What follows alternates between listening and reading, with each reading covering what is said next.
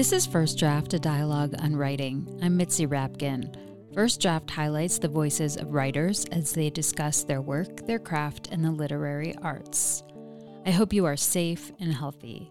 Thank you for tuning in to this hour of togetherness where we discuss what unites rather than divides us. Coming up, an interview with Jonathan Lethem, author of The Arrest. Actually, a lot of what I see hurts and damages our world so much are unexamined legends, myths, idealizations that in some ways are very closely related to storytelling. We'll be back with Jonathan Lethem in just a bit. First, I want to say to you, thank you for listening. For the last 7+ years, I've been producing at least 40 episodes a year of First Draft, although in the past year, it's been almost 50.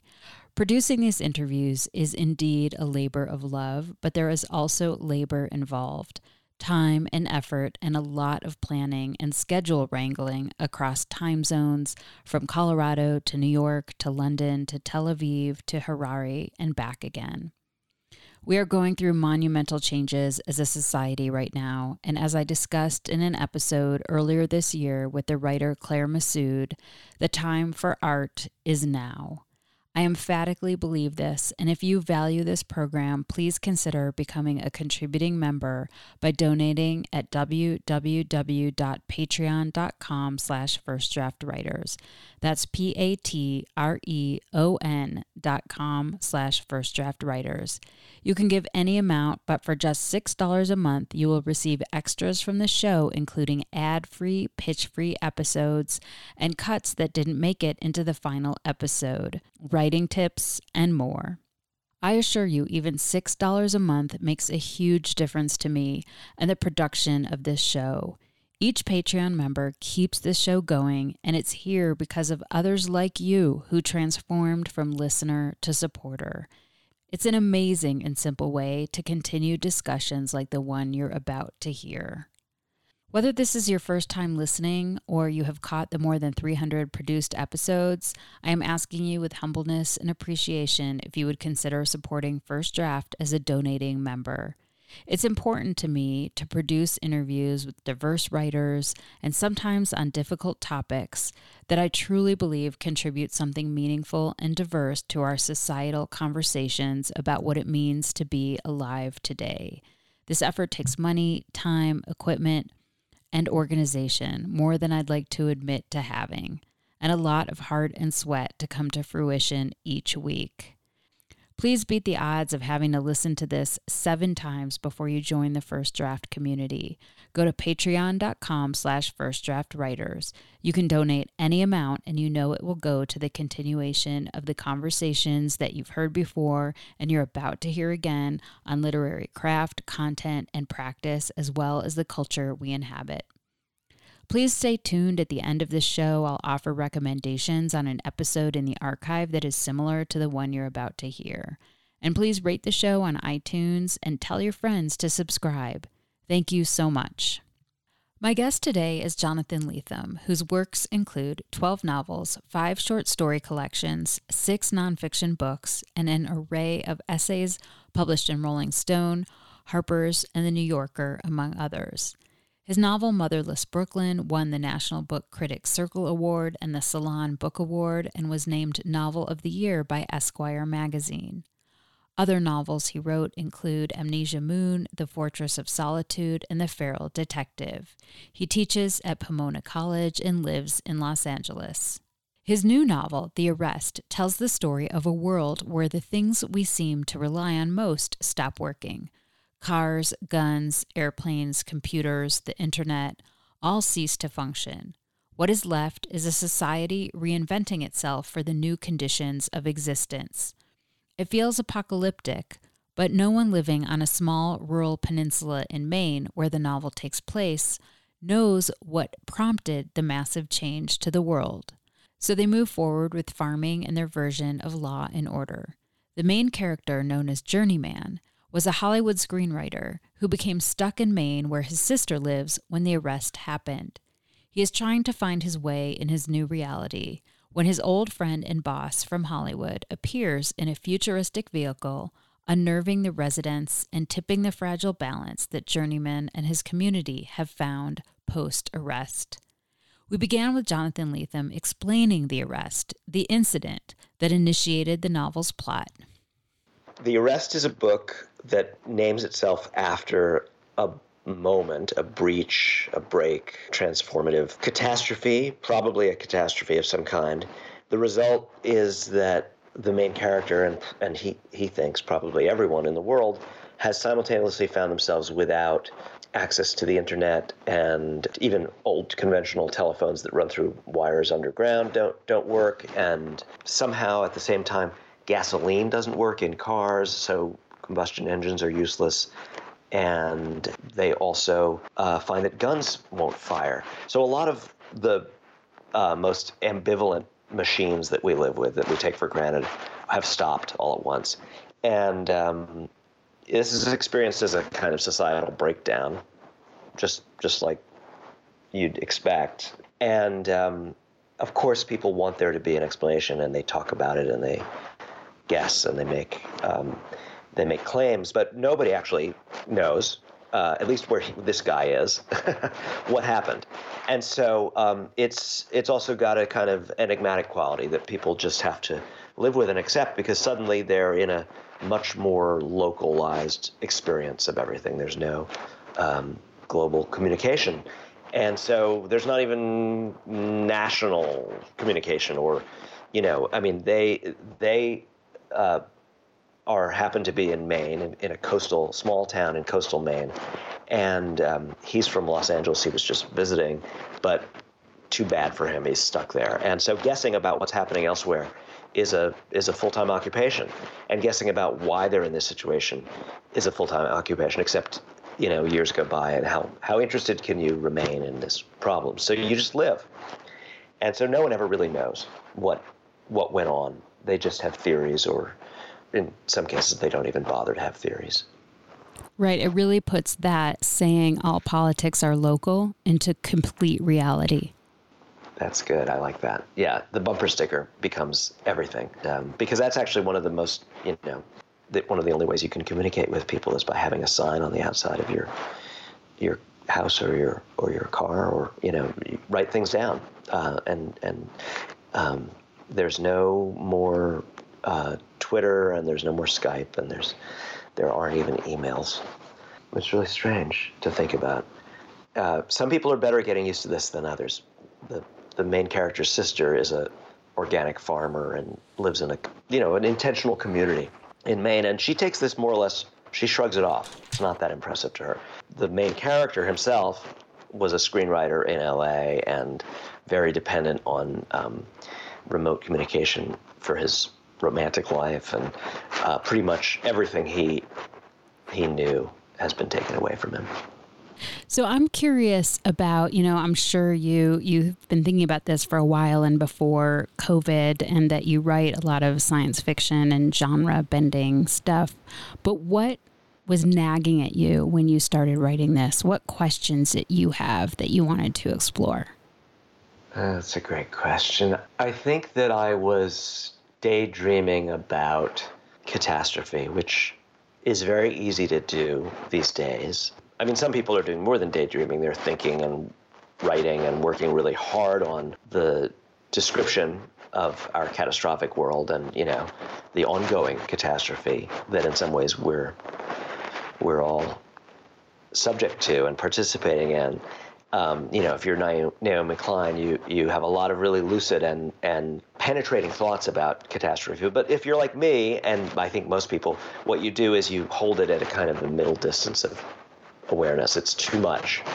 And then again, there's some part of you that has an appetite for confronting the possibility that what you see around you is not a given, that it's unstable and precarious, and that in fact other people right alongside you in history in this moment are experiencing it as falling apart.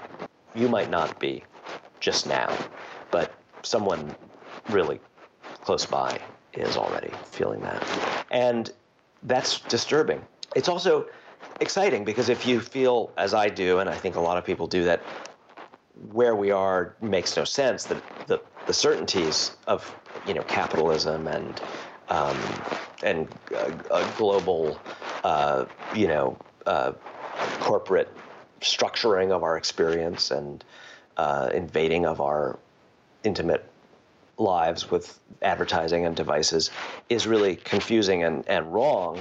Well, maybe you also yearn for not catastrophe in the worst sense, but for change that was just total, that was really, forced everyone to think differently and experience things differently and remake some of the things that are being advertised as permanent or necessary, right? Like so much of our world just seemed, certainly at least until March of this year, like, but it's just like that. You can't, yes, okay, you dreamer, you can have your little dream, but no, come on, it's just like this. It's going to be like this. So part of fantasizing or daydreaming about catastrophe involves maybe apprehensions and fears, but maybe also wishfulness. And I think I had all of that going on.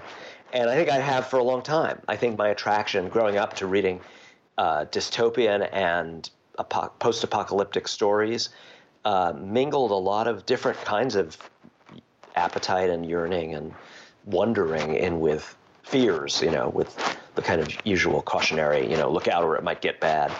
Some of that feeling is like, maybe it's not, maybe that wouldn't be bad. Maybe that would be interesting or better. Or I would see the people that I resent thrown out of their certainties. We talk about fiction being designed to, disturb the comfortable and comfort the disturbed. And I'm pretty sure that I'm both the comfortable who needs disturbing and the disturbed who needs comforting at the same time. Probably most of us are some of both of those things. So this was a story that came out of that kind of daydream, and it instantly struck me as having a relation to stories that I loved a lot when I was a kid. Books I read over and over again, like Earth Abides by George R. Stewart and Ridley Walker by Russell Hoban and Dr. Blood Money by Philip K. Dick.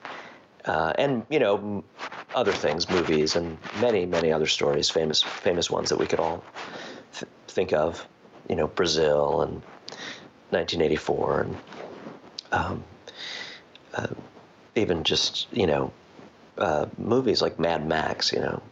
Gasoline is a commodity. It's exciting and strange. So I was in that space, and being the overthinker that I am, I started to think also, why am I feeling this way? Or what do these stories mean? What are they worth?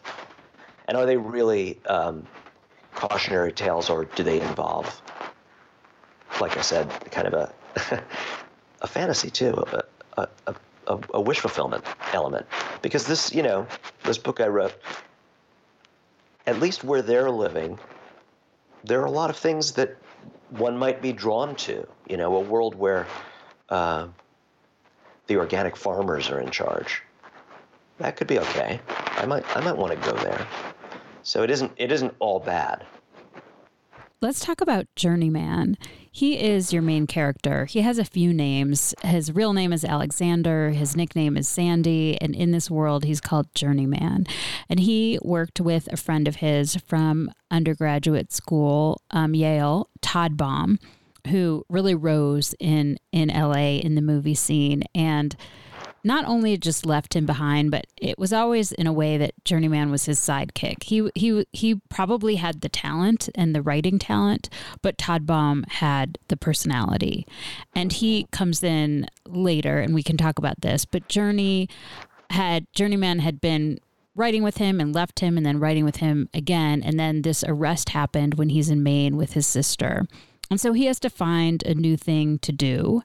And maybe some of it is storytelling, but that doesn't really make it happen. So he becomes sort of this middleman, and he helps the butcher, and he delivers things. And I'm wondering about his character. And I towards the end, I was wondering a lot about his own agency and what he had as far as being certain of himself. And I'll ask you more about that later. Yeah, I think you're really on to him. He is someone who we can wish had been thinking sooner about his own agency, like much sooner, maybe decades sooner in his life, before the arrest exposed so many things, or made his perplexities, the problem of being someone like him, so visible. But yeah, okay, so I'll back up. Right, he's a writer, maybe a hack writer, maybe has some talent, but what he lacks is the sense of possession of his talent. He has a facility instead of a talent, really, and he can best be employed rewriting other people's scripts. So he's that kind of guy who his name never ends up on a movie. Among producers, maybe his reputation is as a fix-it guy who, if you get a script at the 11th hour, he can do a dialogue polish on it and make it a little better, make it 15 or 20% less bad. And he's making a really good living doing this, which is, it's a kind of deeply anonymous, servicing kind of culture work, probably making forgettable movies a little more charming, right? Like just enough more that the studio greenlights it and they can make the movie, and you might go and buy a ticket on a Friday night and you'd have forgotten the movie by the middle of the next week, which is a success in Hollywood. The movie made money and the writer got paid. So he hasn't looked very deeply at the problem of his own power, because he sees himself only in relation to things and people that are much more powerful than he is. So he doesn't see himself as having agency very often. And this is a characteristic form of American self-absolution, right? Oh, I'm not in charge of anything. I work for people. I get along. I'm doing my best. I mean well. And I may not be a Superman or very, altruistic, but I'm not doing damage, am I? So he's sort of just occupying that kind of self-forgiving space in the world.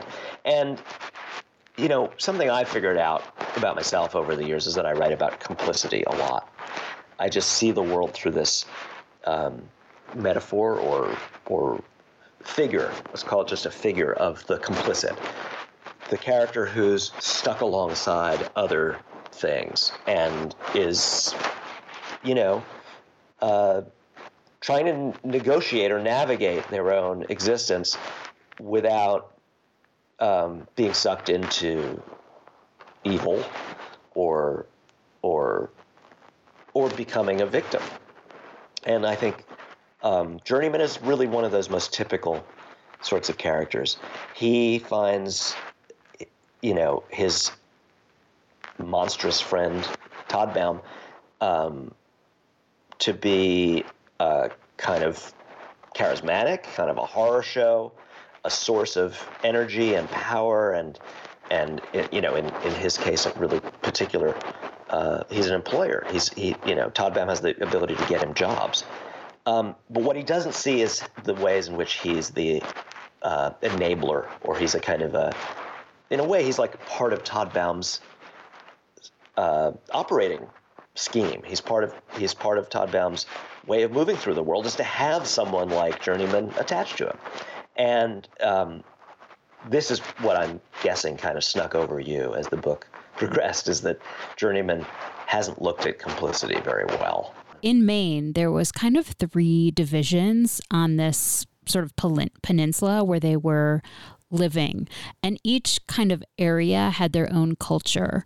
And there were the farmers, and there were the people who seemed more normal, and then there were the people who were more threatening, and they were around the perimeter. And you're never really certain if they're actually protecting them on the inside or keeping them on the inside, like protecting them from evil forces that might come in, or the evil force themselves. And you're kind of playing with that idea. And I'm curious, especially because a lot of people who listen are writers, how you construct these societies and what you wanted them each to have, and then how you created that, if you saw it in your mind's eye, if you had a map. That's a great question, too. I mean, I think that I'm really interested in locality and just the idea of what happens in a boundaried zone that's part of a much larger world. And some of that comes right back to my growing up in a neighborhood in Brooklyn that I wrote about a few different times. It was called Gowanus, and it was called South Brooklyn, and then it got named Boerum Hill by some aspirational real estate people. And the idea of the boundary and what was inside and what was outside was really fraught. When it was Gowanus, the edges were bigger and it included some housing projects. And when it turned into Boerum Hill, suddenly it was smaller, and it was really definitely, there was like a line drawn right at the edge of those housing projects. And this was something I thought about and was confused about and had turbulent feelings about all through my childhood. So when I transpose my experience of, where do you live? Who's your neighbor? Who counts? Who's with you? What's the edge? I find that I'm bringing those New York City thoughts into other spaces. And I did it with the desert when I wrote The Feral Detective. And here I'm doing it with the coastal towns in Maine. Some of which are based on places I'm familiar with because I spend time in Maine. But of course, they're not inborn in me the way New York City is. So I'm also puzzling over the world of old New England farming communities and how they're being used now, and how they're, there are summer people who come, and there are the people who are who have lived 5 generations in the same house, and there are the people who came in the 60s and 70s to start organic farms and have kind of gone native in a way, but so they're neither summer people nor are they like deep ancestral Mainers. And all of these things are really compelling to me. And so I thought about how they would change or how they would harden or what they would mean in this future I'd thought up in the world of the arrest. And yeah, the people who are forming the boundary around this sort of, I guess you'd say kind of gently anarchistic couple of towns that Journeyman and his sister live in. They're called Tinderwick and East Tinderwick in the book. The place where they run into something really different at the edge is much harsher, and it's a little bit like what you might fantasize like a militia, what we call a militia right now, would set up in an apocalyptic world. It's like they have a cordon, and they check people's identity at the boundary, and they regulate who gets to come and go, and they seem to have very strict hierarchical assignments in their space. But the people that Journeyman hangs out with, like almost everything else, they're reduced to kind of guessing about what's going on over there because they don't go inside that space. They do have some dealings with them. They trade food loosely for security. It's almost like a mafia, really, that offers protection services. And you don't know whether you need protection. That's the mafia game, right, in a neighborhood. If the local barber doesn't give the mob guy $25 every week, then he might get his windows broken. Well, he doesn't want his windows broken. Who is it who would break his windows? Would it be some other bad person, or would it actually be somebody from the mafia? So that's sort of the relation that these towns have to what they call the cordon. It's sort of like, I guess we're going to pay you our protection money, in this case in the form of vegetables, produce, because it keeps everything going. And we don't know whether we can improve upon this or if there's someone who could overthrow this system, but we don't have the aggressiveness or the weaponry or the motivation to try to push back against this arrangement. Anyway, what are we growing this food for? To take care of people who need to eat. So, okay, we'll do this. And that's pretty much as far as their analysis has gone. So what happens is Todd Baum creates this kind of futuristic machine/car that looks kind of like a bullet with a dome at the top that's impenetrable, and it runs on nuclear energy, and he has coffee and just a lot of luxuries that no one else has. And he moves across the country. It takes him a year to get there to find his old friend and his sister. And when he first comes, you have some lines in there, and you're talking about kind of the state of the world. And one of the ones that just really struck me is that, they don't know exactly what happened. They don't have connection with the rest of the world. And you say, where does a person go? To a book? What do you reach for? Sandman, philosophy, psychedelics, Dostoevsky. And so you're really asking, like, how do you get through this? And I wonder if you can talk a little bit more about the line. And maybe if it were you, what would you do? Yeah, well, I mean, there's a certain, you mentioned Journeyman's occupation in this post-collapse environment. And, part of the instigation for this book is like a kind of an ancient joke I had with myself. When you're a kid and you grow up, my father was a painter and I wanted to make art, and eventually that turned into wanting to be a fiction writer. One of the jokes you make about yourself if you're apocalyptically minded, and I grew up in the late Cold War era. I still did, duck and cover drills in grade school. So I did have this kind of thinking is like, what would you do? What so you survived World War III, now what? And the characteristic impulse, which I experienced without it being original to me, was, well, I'll be the storyteller at the fire. They'll need someone to carry the myths and memories forward. And that's because I can't imagine myself being useful in any other way. So, but then the next thought, and it was one that came over me at some point, was, yeah, they might not really have that much need for storytellers. Like, they really need people who can, like, repair a tractor or, set a really good trap for a squirrel, or, storytelling is going to be cheap at half the price. It's not really going to be. People are going to be a little busy and impatient with people like me when we offer our services at the end of the world. So instead, of course, like Journeyman, people turn to the storyteller and say, "Yeah, no, what we'd like you to do is clean up the butcher's workshop after he processes all the fresh killed pigs and ducks for us. That would be good. Why don't you go over there and do this? Or you could be the one who carries things back and forth. Since you're not very clever about anything else, you can at least you've got like working legs. You could ride a bicycle. You can be our delivery guy." So Journeyman's jobs extend from this joke, right? That there may not be that much use for the storyteller. But then the book, I think, one form of questioning that arose for me in the book, and it has to do with my own ambivalence about, well, I said complicity before. What role have I played in making the world we are in right now? I tell stories. Is that helping?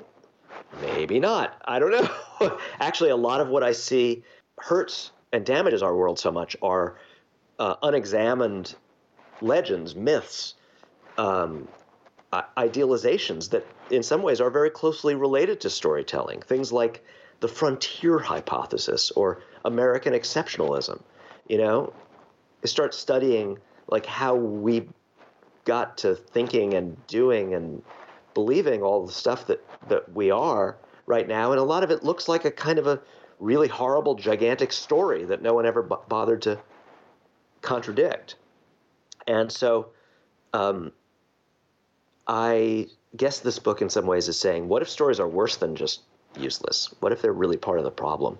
And that's why Todbaum, when he comes barreling back into their world, he brings with him some of the things that they've gotten rid of, and they might be a little bit relieved they've gotten rid of, like nuclear-powered engines and weaponry, and but he also brings, in a way, he brings storytelling back in. He insists that everyone should listen to his big stories, and it's taken by this community as a kind of a disaster. Yeah, it struck me that a lot of this book was also about storytelling. And part of that is because they were working on sort of their white whale of a writing project, which is much more Todbaum's white whale, was this film called Yet Another World. And it was a science fiction film that they at first couldn't get right. And when Maddie was young and visiting them, that's the sister of Journeyman in LA, she brought up some ideas that became sort of half of the story, because the story took place in two worlds, like a future world and kind of a dystopian world. Mm-hmm. And so it seemed that, and Todd Baum on many levels believed what they were living was kind of the manifestation of this idea that they had put onto paper. And so I was thinking a lot about that you were saying something about storytelling. Yeah. For better or worse, I have this bug in my writing, and it's been there all along, which is, I think it's best explained by a word that sounds really academic, but it's easy to explain. The word is metageneric. And that is, I find myself not only really drawn to classic and archetypal kinds of stories and characters, the cowboy in the Western, or, the characters in a hard-boiled detective story, or obviously, versions of science fiction or futuristic stories about post-apocalyptic worlds or dystopian worlds, or, other things. I've written academic satire, which is very archetypal and very formal, and it's kind of classical literary genre, even though it doesn't have a section in the bookstore or the library named for it. Everyone recognizes an academic satire when you're reading one.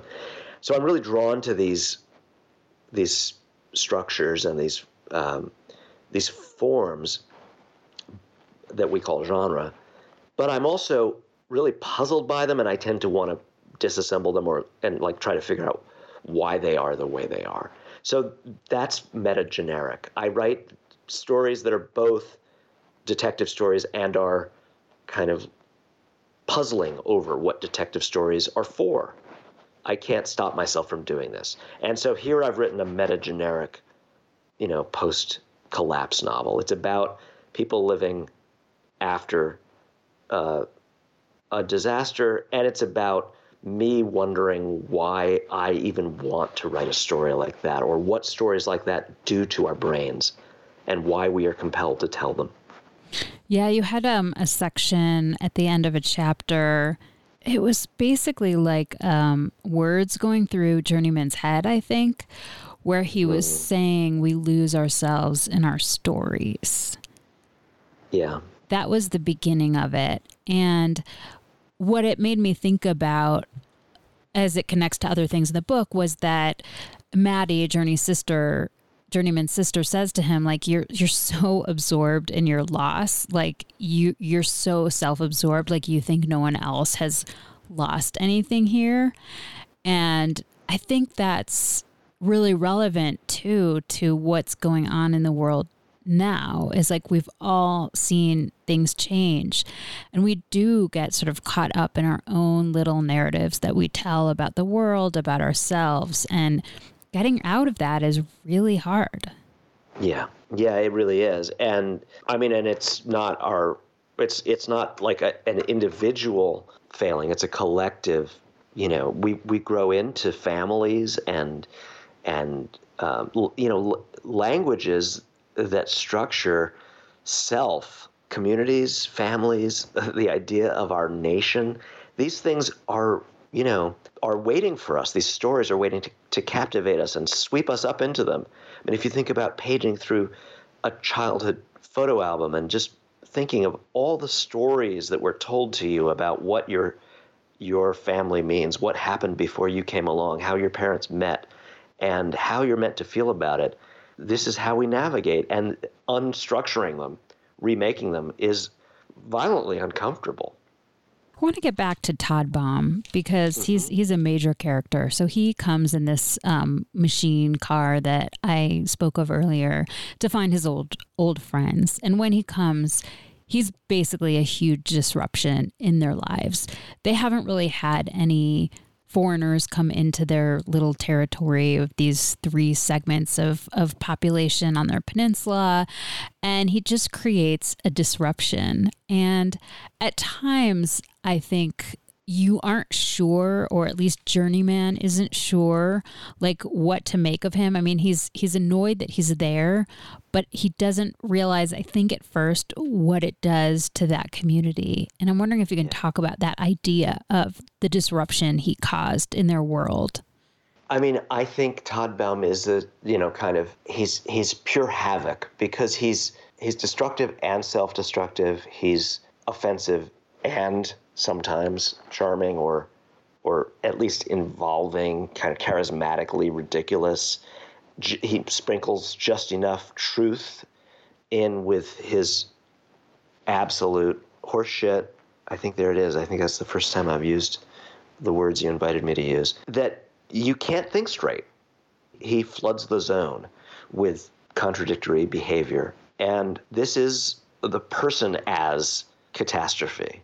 He takes up so much space. He demands that you feel involved, and even your attempts to extricate or correct or compensate or fix seem in some way to be enmeshing. They're a form of complicity. Like, it might be that there's no distance far enough away from him that you can operate and not end up somehow a part of his, a part of his thing, a part of his world. And I think that, maybe there are people, and maybe there are nations, and maybe there are institutions or even technologies that are like that for us, that we're just, we end up in a boundary catastrophe with them. I saw this graphic. It was like on a sidebar on a website I was on. This was just the other day, that had a really abstract visual component, and they were just trying to sell something, some like, I can't remember what it was, but it was just an attempt to sell a product. But they'd made this very abstracted graphic that had like a orange blob on the bottom and a smaller kind of wavier looking yellow blob on the top. And if you got it out of the corner of your eye, it looked like Trump's head, but it was like Trump's head abstracted into wallpaper, just the orange blob and the yellow sweeping blob. And I was like, oh my God, some cognitive scientists figured out that people just click on the orange and yellow blob now, and that you can just get click-throughs just because people are just conditioned, traumatized, compulsively, like clicking on that orange yellow blob. It was unmistakable that the designer had figured this out, and it caught my eye too, It's interesting, because when I was reading about the disruption that he caused to these communities and the threats, like, some wanted him killed, some wanted him out of there. There's, there was like kind of a building of tension. And near the very end, the sister, Journeyman's sister, Maddie, he's kind of questioning, like, what are you doing? Why are you doing this? And she says simply, he's a ripple in the field. And when I read that line, it just really resonated with me. And I was thinking about that someone like Todd Baum today, like before, say, post-COVID world and in the world he lived in, just got absorbed in the randomness of how people are. And it didn't create so much tension to have people like him around. It was like a more populist, random, world. But when you're in these tight quarters and all the other rules have gone away and you're on more the edge of survival, someone like that ripple in the field is huge. Yeah. I mean, right. I mean, when things shrink, we can afford our monsters much less. And maybe, this is a book partly about the end of growth / disruption. I mean, you and I have lived up to this point in a world that has barely even questioned the imperative of, like, it's always getting bigger. And, every disruption results in more possibilities. These are the stories that we had better take a look at. What can we afford to be complicit with and live alongside?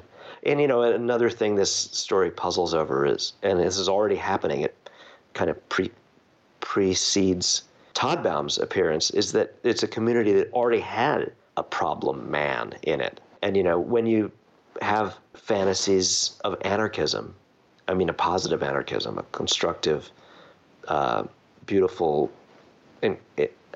humane anarchism, a Kropotkinism or whatever, and you're thinking about worlds that are based on mutual aid and barter, the first question that comes up, right, is always, but what do you do with a psychopath?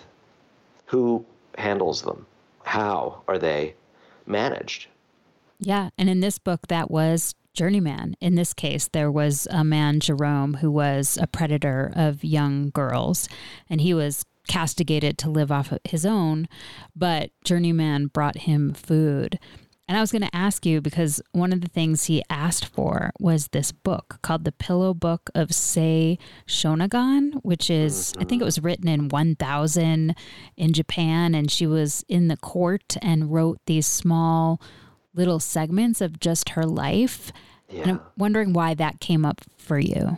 Well, interests, one of the things a novel is helplessly is a kind of a journal, unless you write them, like Joyce Carol Oates in half an hour. I don't know how the fast writers really do it. It's a process of years, and they become daily, companions, and they become a track record of things that mean a lot to you while you're writing them. And sometimes those things become transparent or, encompassed or reflected in the pages. You're showing what you were thinking about. And I had fallen in love with that book, which is a glimpse into a very, very different kind of world. And, I think the relation that I began to feel that it had, this is so Sei Shonagon, I don't really know how the Japanese would pronounce her name, her pillow book, which is a kind of a very early Japanese literary artifact of enormous beauty, and it's it might be described in a way as being like an autofiction. It is written from the perspective of someone who can't go very far. She's just wondering about the world from the position of being super localized, like the characters have become in these towns in the Arrest.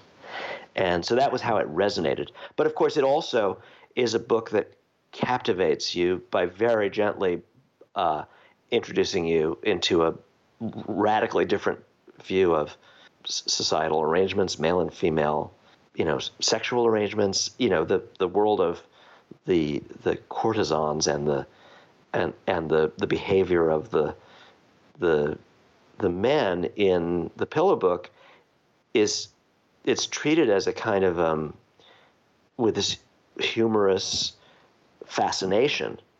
There's no moral judgment that she's making, so one becomes very conscious as a reader of where you bring contemporary sexual ethics, let's call them, into your experience of reading what she's writing about.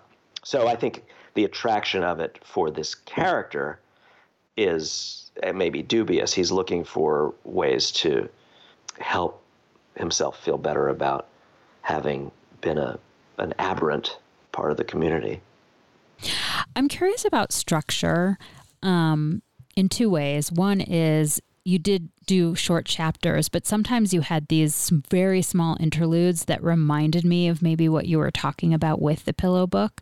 Mm-hmm. And then you also have a chapter where you kind of stop the narrative, which doesn't mean it isn't narrative, where you number things. So it's kind of things that Todd Baum told Journeyman, and you list it right. with numbers, and then you have some graphics. So I'm just wondering about sort of breaking the narrative flow and your choice about that.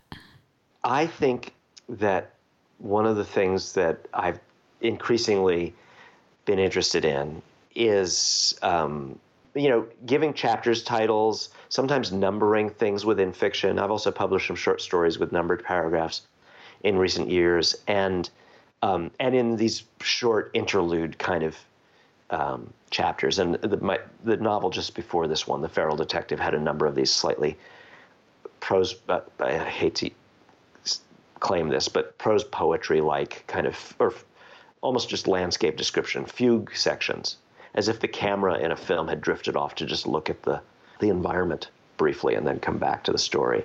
And I don't think I'm inventing anything. Far from that. These are familiar techniques within all kinds of eras of prose narrative. And, one of the places actually that I connected to this idea recently was because I was teaching Melville's Moby Dick, which has all these chapters that stop to tell you things, and do it in a kind of really overtly narrative breaking style. Like here's a bunch of stuff about the shape of a whale's head, and there'll just be a chapter that's like that. So that was one of the things that helped permit me to move more in this direction. And, when you talk about like the inclusion of the images, I think I have always been really interested in transparency about sourcing in my fiction. I've written about this in essays and found ways to kind of mention, cultural things that resonate with my story inside the story, to actually just name them, kind of like the way there's that list of post-apocalyptic and dystopian stories. And the images are kind of like the sorts of things that many writers, certainly me, would have pasted over their desk while they were working. Like that image just vibrates with my book and it helps me think about my book. And so the picture of the Watts Towers and the picture of the Jack Kirby drawing of a kind of a supercar, and these were things that I was just into, and they were connected to the book. And I started to think, why not let them be visible to the reader too? Just include them.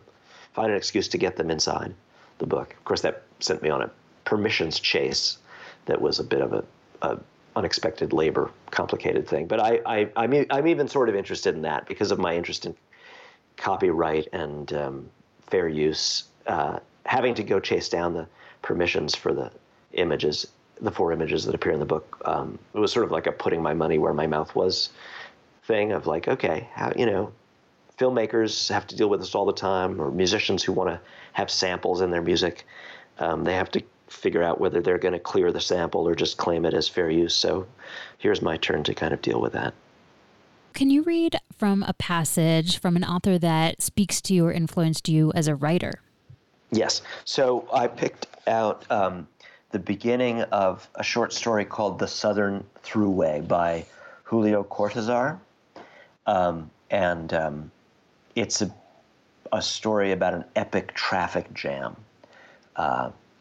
And it sort of takes the form, like it's written like it is itself a traffic jam. So I'll try to read it in the spirit that it's written. It's very kind of it's like a language pile up. The Southern Thruway. At first, the girl in the Dauphin had insisted on keeping track of the time, but the engineer in the Peugeot 404 didn't care anymore. Anyone could look at his watch, but it was as if the radio were measuring something else, the time of those who haven't made the blunder of trying to return to Paris on the Southern Thruway on a Sunday afternoon and, just past Fontainebleau, have had to slow down to a crawl, stop, 6 rows of cars on either side. Everyone knows that on Sundays, both sides of the Thruway are reserved for those returning to the capital. Start the engine, move 3 yards, stop, talk with the 2 nuns in the 2CV on the right, look in the rearview mirror at the pale man driving the Caravelle, ironically envy the bird-like contentment of the couple in the Peugeot 203, behind the girl's Dauphin, playing with their little girl, joking and eating cheese, or suffer the exasperated outbursts of the 2 boys in the Simca, in front of the Peugeot 404, and even get out at the stops to explore, not wandering off too far. No one knows when the cars up front will start moving again, and you have to run back so that those behind you won't begin their battle of horn blasts and curses, and thus move up along Taunus in front of the girl's Dauphin. She is still watching the time, and exchange a few discouraged or mocking words with the 2 men traveling with a little blonde boy, whose great joy at this particular moment is running his toy car over the seats and the rear ledge of the Taunus, or to dare and move up just a bit, since it doesn't seem the cars up ahead will budge very soon, and observe with some pity the elderly couple in the ID Citroën that looks like a big purple bathtub, with a little old man and woman swimming around inside, he resting his arms on the wheel with an air of resigned fatigue, she nibbling on an apple, fastidious rather than hungry. Do you want to share why you chose that? Well, Cortázar was someone who just blew my mind when I was a teenager and I discovered his writing. And, I mean, he fits in the kind of the schematic I was offering, which I maybe is very overdetermined, but where I began to see connections between American or English language science fiction writing that had been published, relegated to genre publishing, like at the time, J.G. Ballard and Le Guin and Thomas Dish and Samuel Delany and Philip K. Dick, and these international, 20th century international kind of writers of the fantastic, like Kobo Abe in Japan, or Anna Kavan, or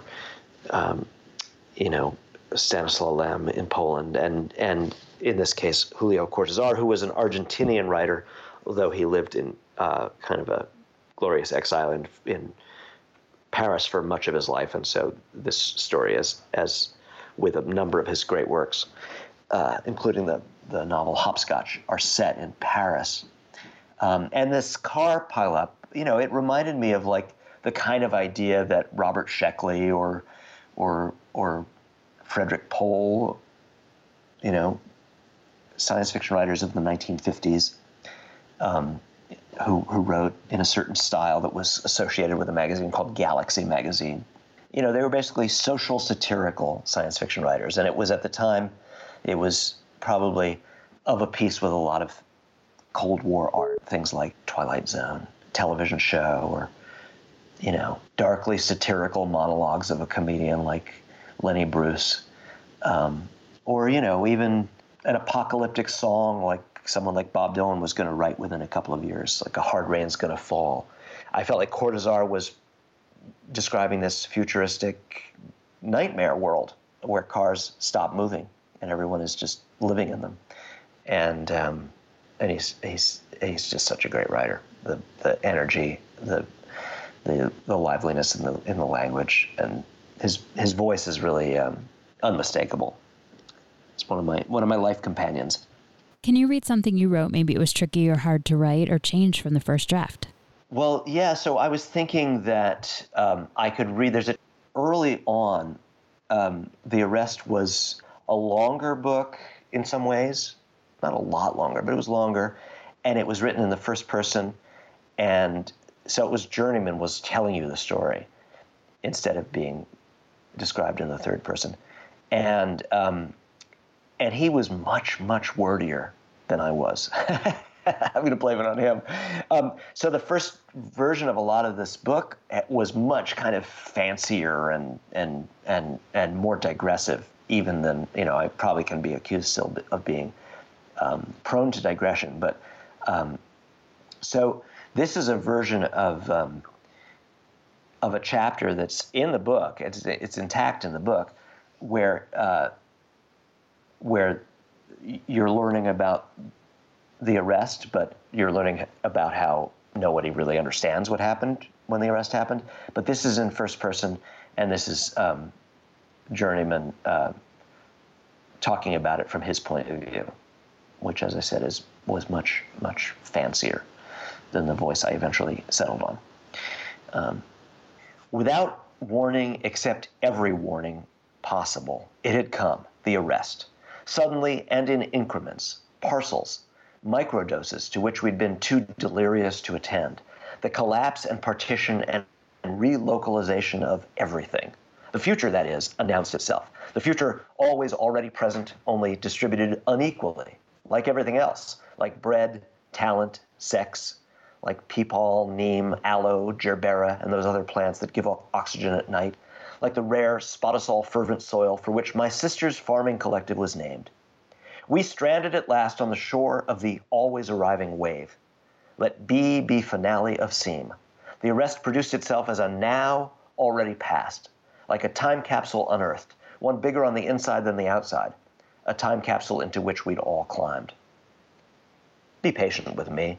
I am trying to describe things I don't understand. Who'd say when it started? The question was when it gained your attention. Plenty flew under the radar. Biodiversity halved? That hadn't made a huge impression. Polar ice and refugees? Too big to take personally. One day we, You and I, anyway, noticed reports of a new tick-borne disease, this one a novelty, like that asparagus ice cream you'd long ago sampled at the fair. Once bitten, your new superpower was that cow meat made your throat close up.